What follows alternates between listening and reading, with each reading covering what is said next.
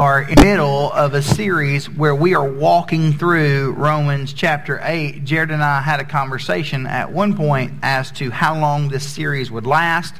Initially, it was going to be 5 to 6 weeks. It may take us until 2021. So we are looking at Romans 8, picking up in verses 18 through 25. That's today's text. But before we get there, just so that we can acknowledge the things that have been said over these last few weeks, I want to read to us chapter 8, verses 1 through 17. So if you've got your Bibles, I want you to pick up with me in Romans chapter 8, verse 1. There is therefore now no condemnation for those who are in Christ Jesus.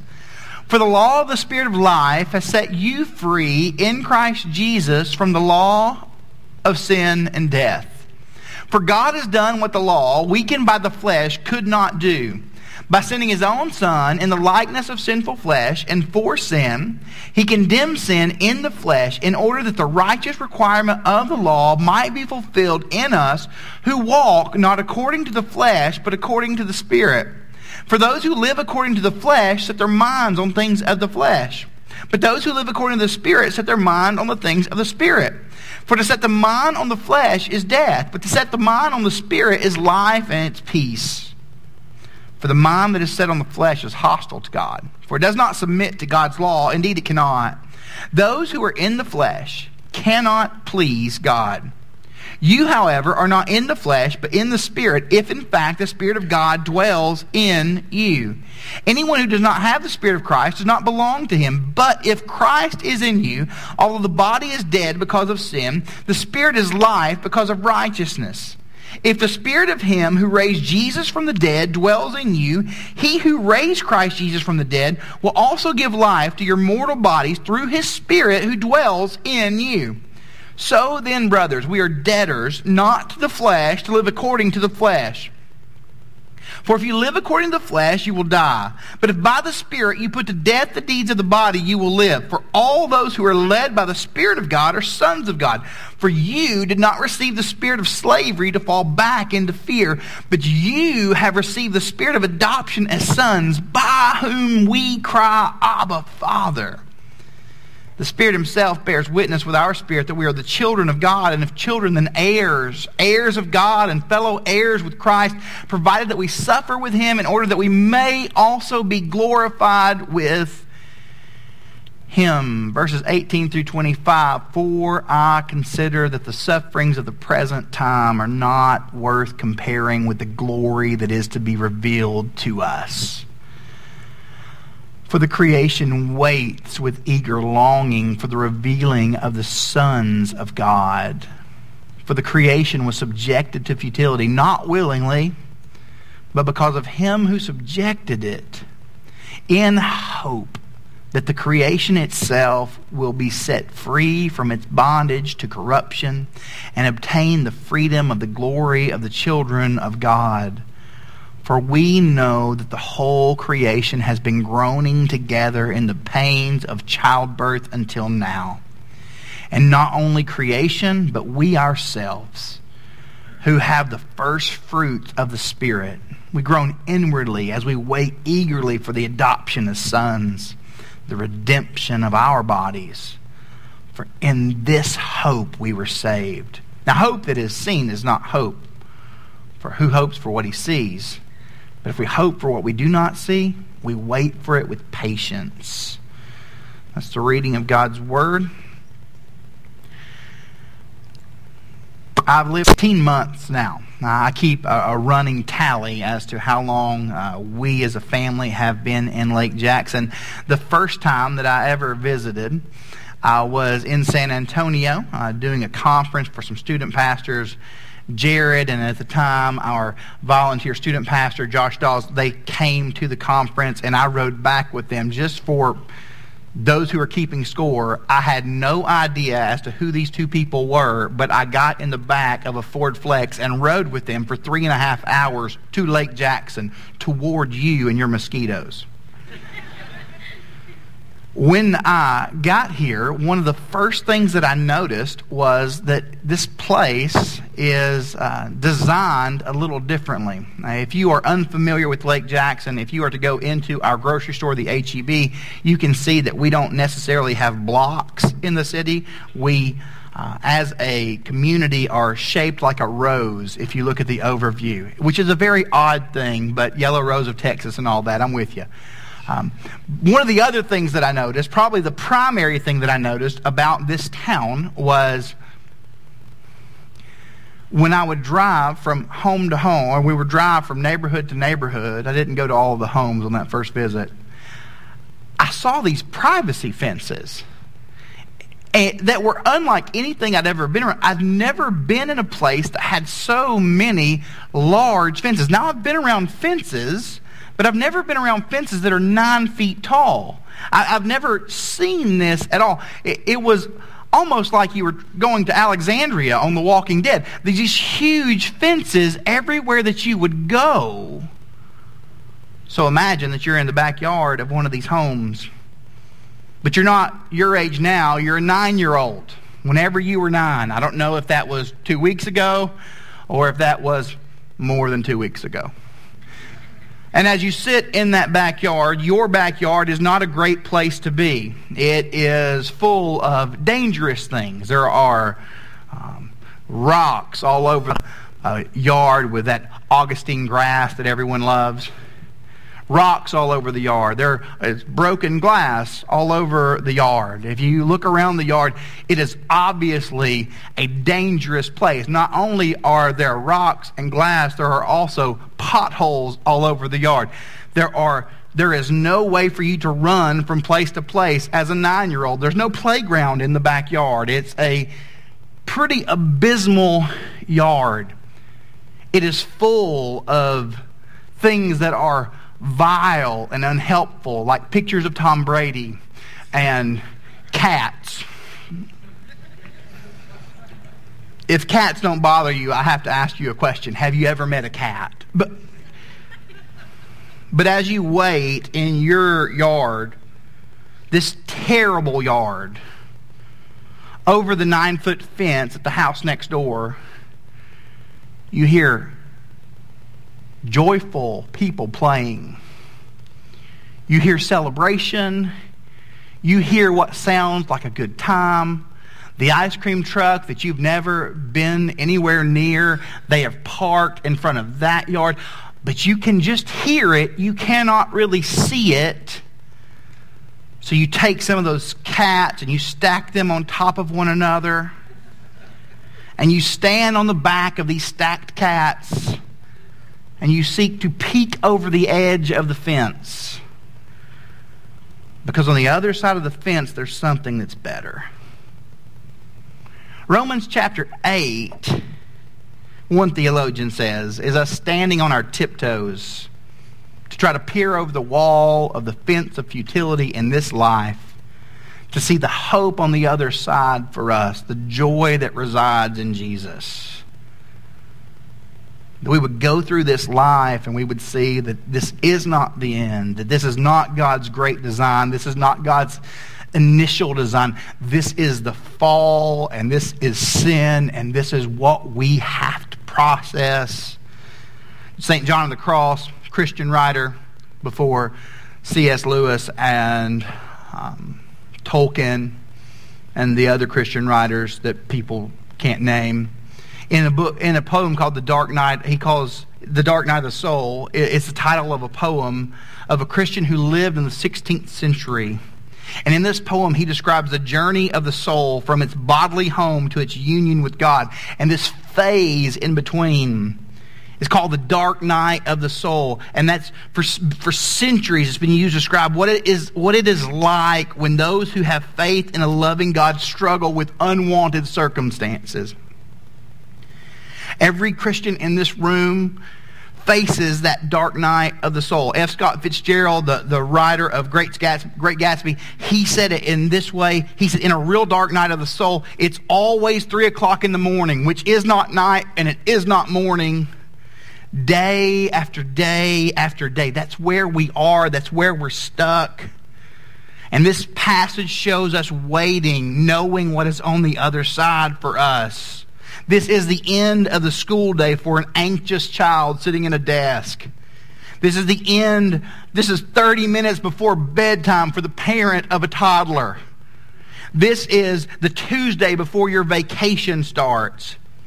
The pain and angst and struggle are there. And in all of this, you see that there's something better. But in this life, even more so, the dark night of the soul is that we look at this life and we see that something is not right. In the words of Han Solo, I've got a bad feeling about this. Creation, 18 through 22, we see this parallel in the text. In 18 through 22, we see creation suffers and waits because God's children suffer and wait. It's a continuation of what Paul says to us in verse 17. I don't want us to miss that, where he closes out, or he doesn't actually close, we close by our paragraphs, but this last phrase of Paul before we get into verse 18 is this: if children, then heirs, heirs of God, fellow heirs with Christ, provided that we suffer with him. That does not sound fantastic. In order that we may also be glorified with him. It's a continuation of what Paul's been saying to us, that we would see creation suffering and waiting, God's children suffering and waiting. I consider the sufferings of this present time are not worth comparing with the glory that is to be revealed to us, is what it says in verse 18. The creation waits with eager longing for the revealing of the sons of God. We're moving a direction, waiting, groaning, and hoping. Those are all things that we do when what we want isn't yet here. We wait, we groan, we hope, we seek something more. What is here is not what we want. All the misery of the world screams that there is something wrong. All of the misery in our everyday lives, the things that we see on the news and the things that many of us have experienced, say that there's something that is not right about this world. August 17th of 2017, 18 trillion gallons of water. I cannot even picture that in Home Depot buckets, and I've tried multiple times. 18 trillion gallons of water fell on Houston. Something is wrong. There was an earthquake in the Middle East this morning. Something is wrong. There's a larger earthquake in South America earlier this week. Something is wrong. Wildfires right now are decimating California. Something is wrong. There are also the personal experiences that every one of us walk through, the struggles, the things that are difficult to endure. Every funeral that we've ever attended says to us that something is wrong. Every hospital visit that you've ever had to make says something is wrong. Every shocking phone call you've received says is wrong. Don't even get me started on murder, racism, deviant sexual behavior. Suffering is in the world. It is part of our world, and it is here with a purpose. Why would we suffer? Sin is present in the world because people sin, because it is intrinsically tied to us.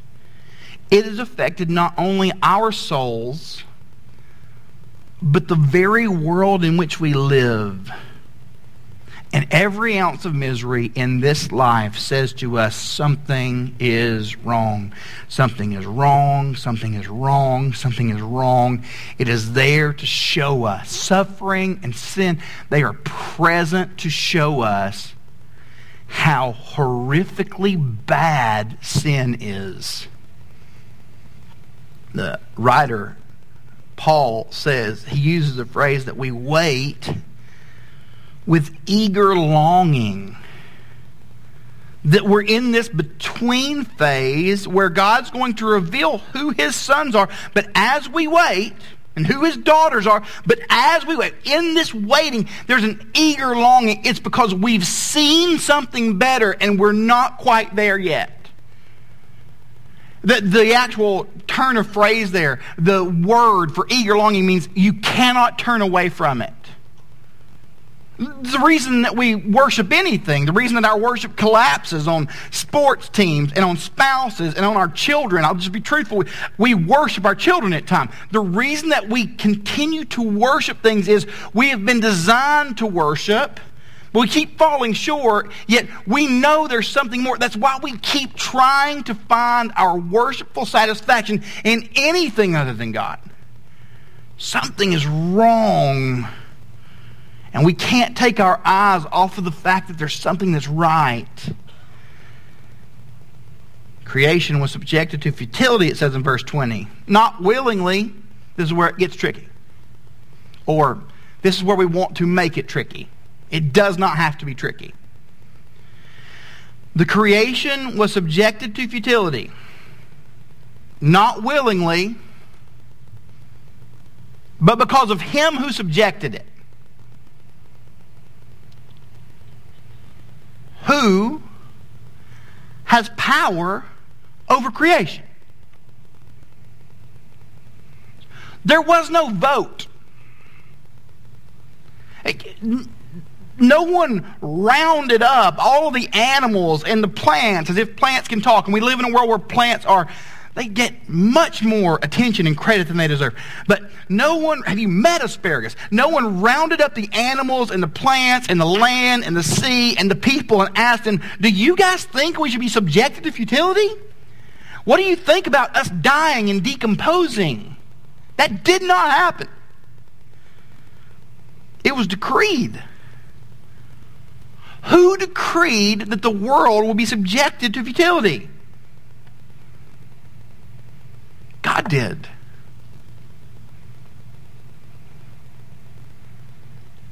The world was subjected to futility by God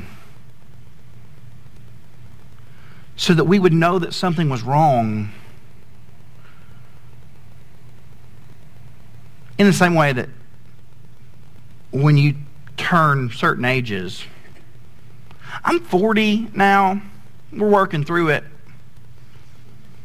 and I have pains in places that I did not know pains were supposed to happen. I had a crick. Is that a Texas word? We know what a crick is, right? Like something was twisted in my neck. It ran all the way to the floor to the other side of the church. Like it was so terrible. And it was telling me that something was wrong with something small was wrong. These things that are wrong are there to show us, yes, there's something that's wrong. But if you don't realize something is wrong, you'll never look for what's right. It's subjected to futility in hope. That's a huge word for us. Go with me. Let me just walk you through some ideas in verses 19 to 22. Creation, if you're a note taker, feel free to write things down. If you're not a note taker, just memorize what I say. Creation waits for God to reveal his children. We see that in 19. In verse 20, when creation waits, it waits in hope. What is that hope?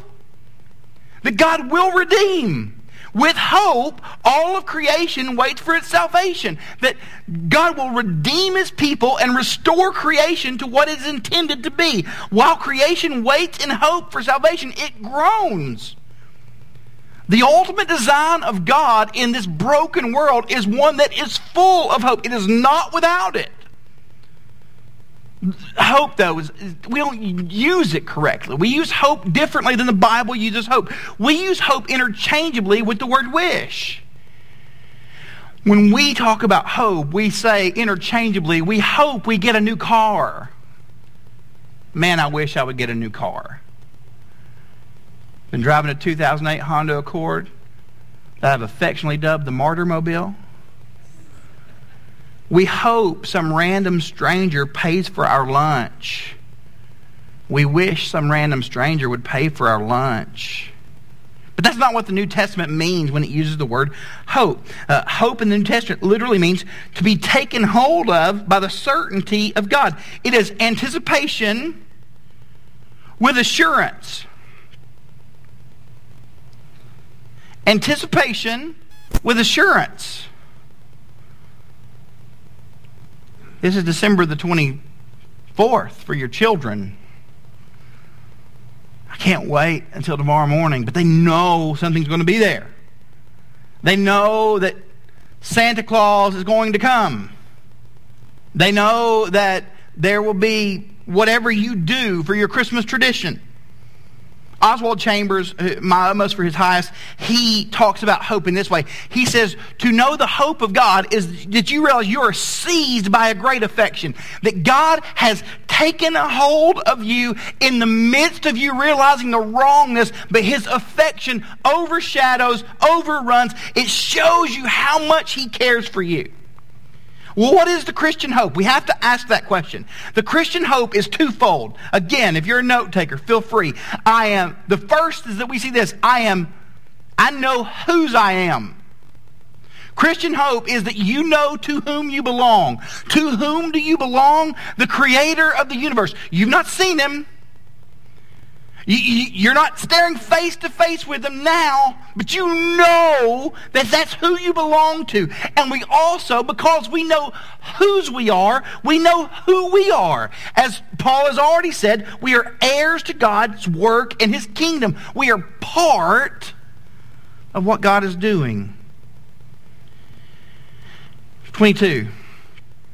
For we know that the whole creation has been groaning together in the pains of childbirth until now. I'm not going to go into depth as to my vast understanding of childbirth as a man.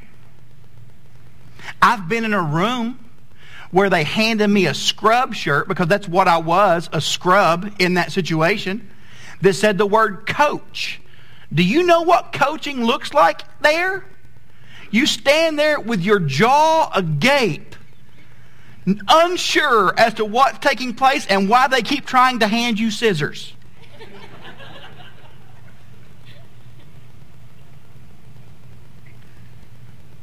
But groaning is exactly what it sounds like. The literal word means a low note intended to express tension. We know the groan. Take out the garbage.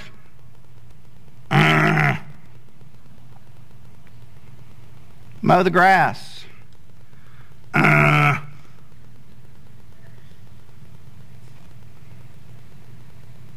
But it uses this pain of childbirth as the comparison. It's the sound that you make when you find out what you've ordered for your wife's birthday isn't going to be there until 3 days later. Amazon. Dirty Amazon. We see this idea running through the text that God's children, we are very much like creation in that we suffer and we wait. But we also see that this passage shows that Jesus, we are very much like him because we have been restored to him. Jesus suffered and was glorified. Therefore, God's children suffer and they will be glorified. Go with me to verse 23.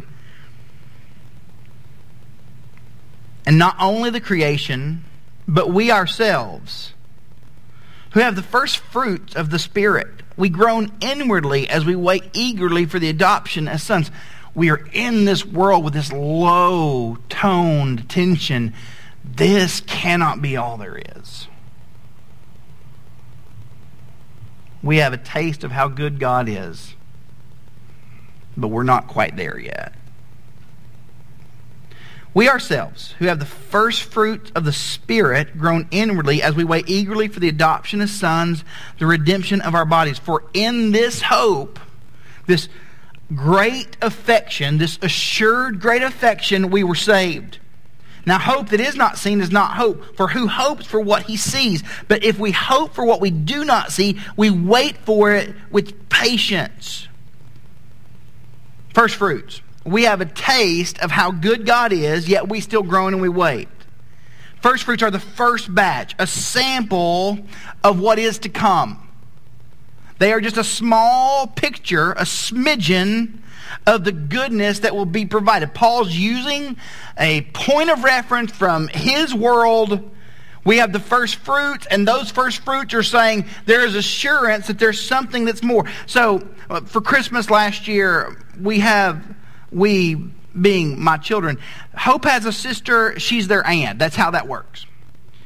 She has a husband, he's their uncle. Also how that works. They, for Christmas, told the children that they would take them on a camping trip. So here's what's going to happen. They're going to take my 3 oldest children, because no one takes the little one. Ever. If you want to borrow him, feel free. So we can eat dinner somewhere. Really. And they are going to take the oldest 3 on this camping trip. But they didn't just tell them they were going to take them. They made a preview video that the kids did not even know about, where they're taking pictures of them. They're recording video of them running up and down these sand dunes and playing on playgrounds. This is a preview video, which is just a snippet of what's actually coming for my kids. That trip has not come through yet. I am groaning as I wait for it to come through. Maybe Oliver will be old enough to go by the time they go. The first fruits are just a small sampling. What are the first fruits of salvation for us? Let's look at these. The first fruit of salvation is that we are internally alive. By the death and burial and resurrection of Jesus, God has put our sin to an end. But the final fruit of that is not that you're internally alive, it's that you're eternally alive. The first fruit of salvation is internal freedom. The sin no longer has a hold on you. But the final fruit is this eternal freedom, that we will be in God's presence forever, not just free from the tension of sin, but free from sin itself. The first fruit is that we will become more like Jesus slowly. The promise of God for you as a believer is that you can become more and more like Jesus. The final fruit is that you will be like Jesus in His presence forever consistently. First fruit versus final fruit. Shake your head if that makes sense. We good? If it doesn't make sense, email Jared. Because we have the Spirit, we finally have a sense of what God has intended and what He desires for us to eventually be. But I thought you said we're already the sons of God. What's that mean? We're God's sons. Why are we not on the other side of the fence? Why can't we get away from these cats and Tom Brady photos? Adoption is a really important scriptural idea that we see manifesting itself in the Christian world that we live in a lot right now. And there's an already not yet to it. It's skyrocketing Christian families. And when we read the New Testament, hear me say this, we find that believers are called to care for widows and orphans. This is one of the best ways that we as Christians can do that. And every believer should come alongside of adoption in some strong, strategic way. We don't adopt to rescue. We adopt because we're rescued. But in international adoption, my friend Stephen, he adopted internationally multiple times. And their little one, they would know they were adopted. But they weren't free to come home yet. The mom and dad made a couple of visits with their children before all the paperwork was final. They would go and they would spend time with these kids, but they could not come home. They would write them letters, but they could not come home. They knew they belonged to someone, and that was assured for them by who they've spent time with and by what they've received. But there's still this tension of, though I know to whom I belong, I'm not with them. When we look at this scripture, that's what's happening. Verse 24, when we walk through what Paul is saying to us here, we wait eagerly for our adoption as sons. We know to whom we belong for sure, but we're not with Him forever. Not right now. That's why you still hurt. That's why the world still screams something is wrong. We wait eagerly for the adoption of sons, the redemption for our body. Because in that hope, this hope of what we do not see, this is how we're saved. It's that we certainly realize that God has certainly pursued us so that we can certainly be with Him forever. In this hope we are saved. Now, hope that is seen is not hope. So if you're a proof in the pudding person, this isn't for you. I will understand my place as a Christian when I'm with Jesus. That may mean you're never going to be with Him. Hope that is seen is not hope. For who hopes for what he sees? And that's just Paul making some street level sense. Who's hoping for what they got? You got it. If we hope for what we do not see, we wait with patience. We groan as we wait. We struggle as we wait. As we wait. Why is this the way that it is? We wait for the full hope of our expression, because we are hoping with glory in mind. Glory means weight, and we see it through the Scripture. It's heaviness. It's substantial. C.S. Lewis wrote that Chronicles of Narnia movie. 1941, he talked about the weight of glory in the midst of a world war. That there's something that we hope for that's on the other side, that we're made for another world. He said at one point, at present we are on the outside of the world, the wrong side of the door. We discern the refreshness and the purity of the morning, but they do not make us fresh and pure.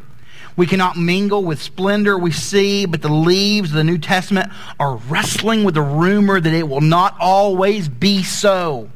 Someday, God willing, we shall get in when human souls have become as perfect in voluntary obedience as the inanimate creation in its lifeless obedience. And they will put on its glory, or rather the greater glory of which creation is only the first sketch. That's a super British artsy way to talk about the awesomeness of what God has promised us in Jesus, the eternal hope that we have. I guess the hard question that we have to ask as those who claim to follow Jesus is, day to day, do our lives really say that we're peeking over the fence?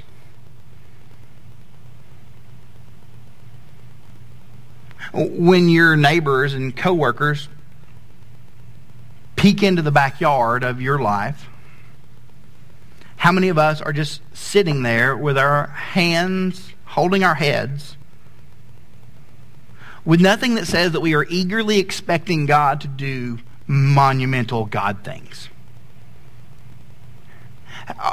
When our friends and families who would openly say to you that they do not have this hope that is Jesus see you, does your hope say that you do believe that Jesus is better, and because you believe that Jesus is better, you're going to keep peaking, you're going to keep striving, you're going to groan sometimes, but that groaning is just because you want what's on the other side? Because what's on the other side is worth it. Revelation 21, we see the other side.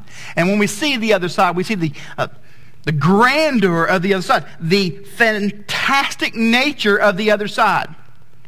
Listen as I read from Revelation 21, and we consider the hope that we are longing for, the thing that we say that we're wanting. I'm not saying you're wanting it, and I'm not saying that my life always looked like I want it, but this is what we say that we're peaking towards.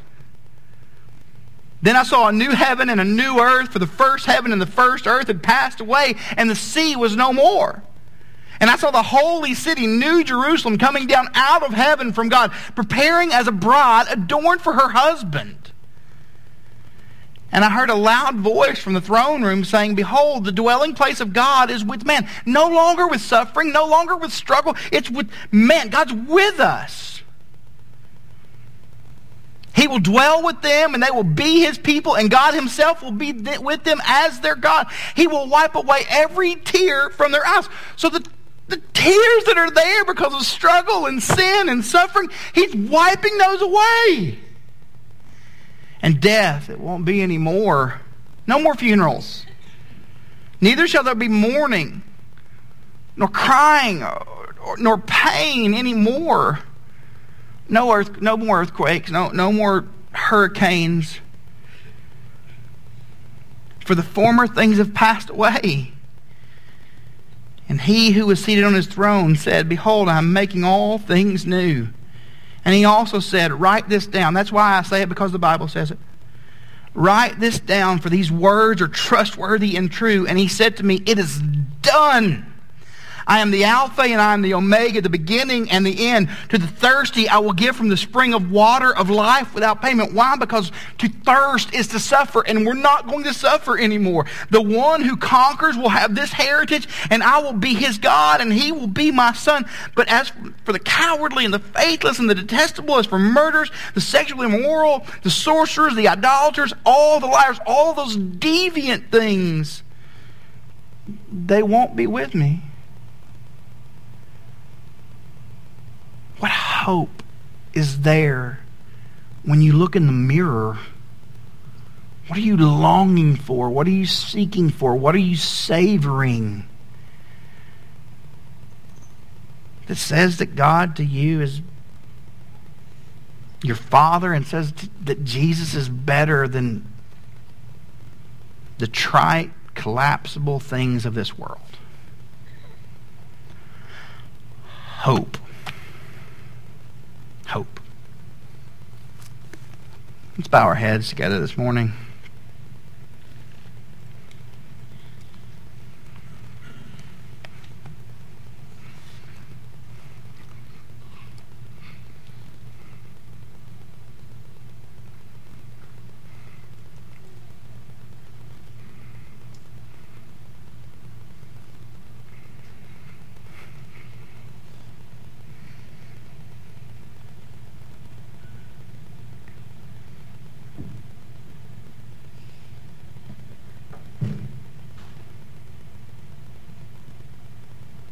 You may be in that dark night of the soul that is 3 a.m.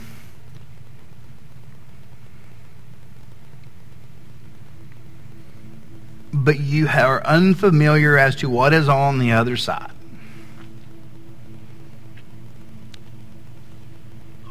And in the middle of your suffering and your struggle, God is saying, That's me. That's me. I'm better. Is Jesus saying to you, I'm better, I'm better, I'm better, I'm better.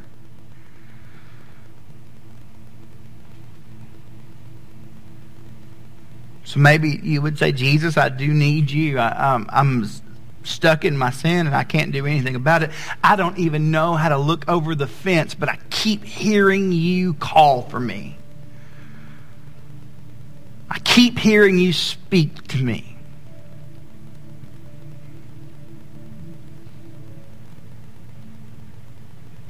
So I want to trust you. I want to trust you with my life.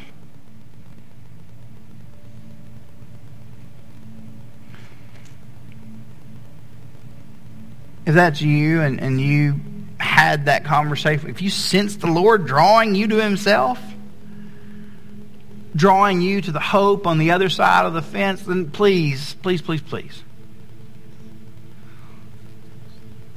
If you'll just turn in your card and say, I want to talk to someone about being a Christian, that's an option. Something to that effect is on the card. And you give that to my welcome crew as you leave. That they love you, they care for you. We'll follow up with you. But I know most of you. I know most of your faces. I know most of you love Jesus. But how many of us would say that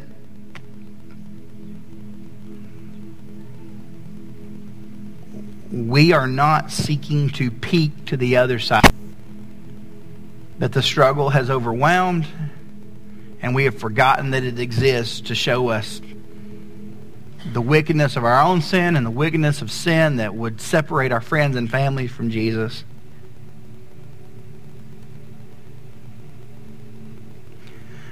The band is going to sing, and I know that our typical response to any singing is to stand up because that's what's next. Can we just let this sit on us for a second this morning?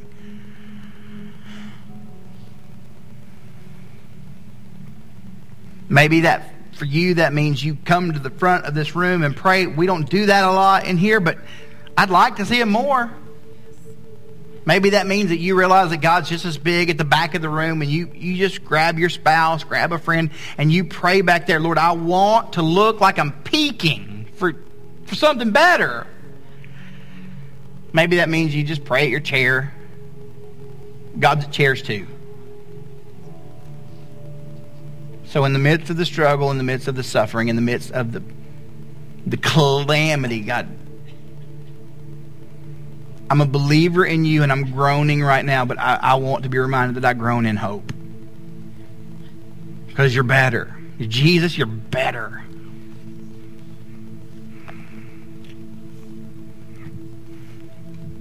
I'm at the back if you need me.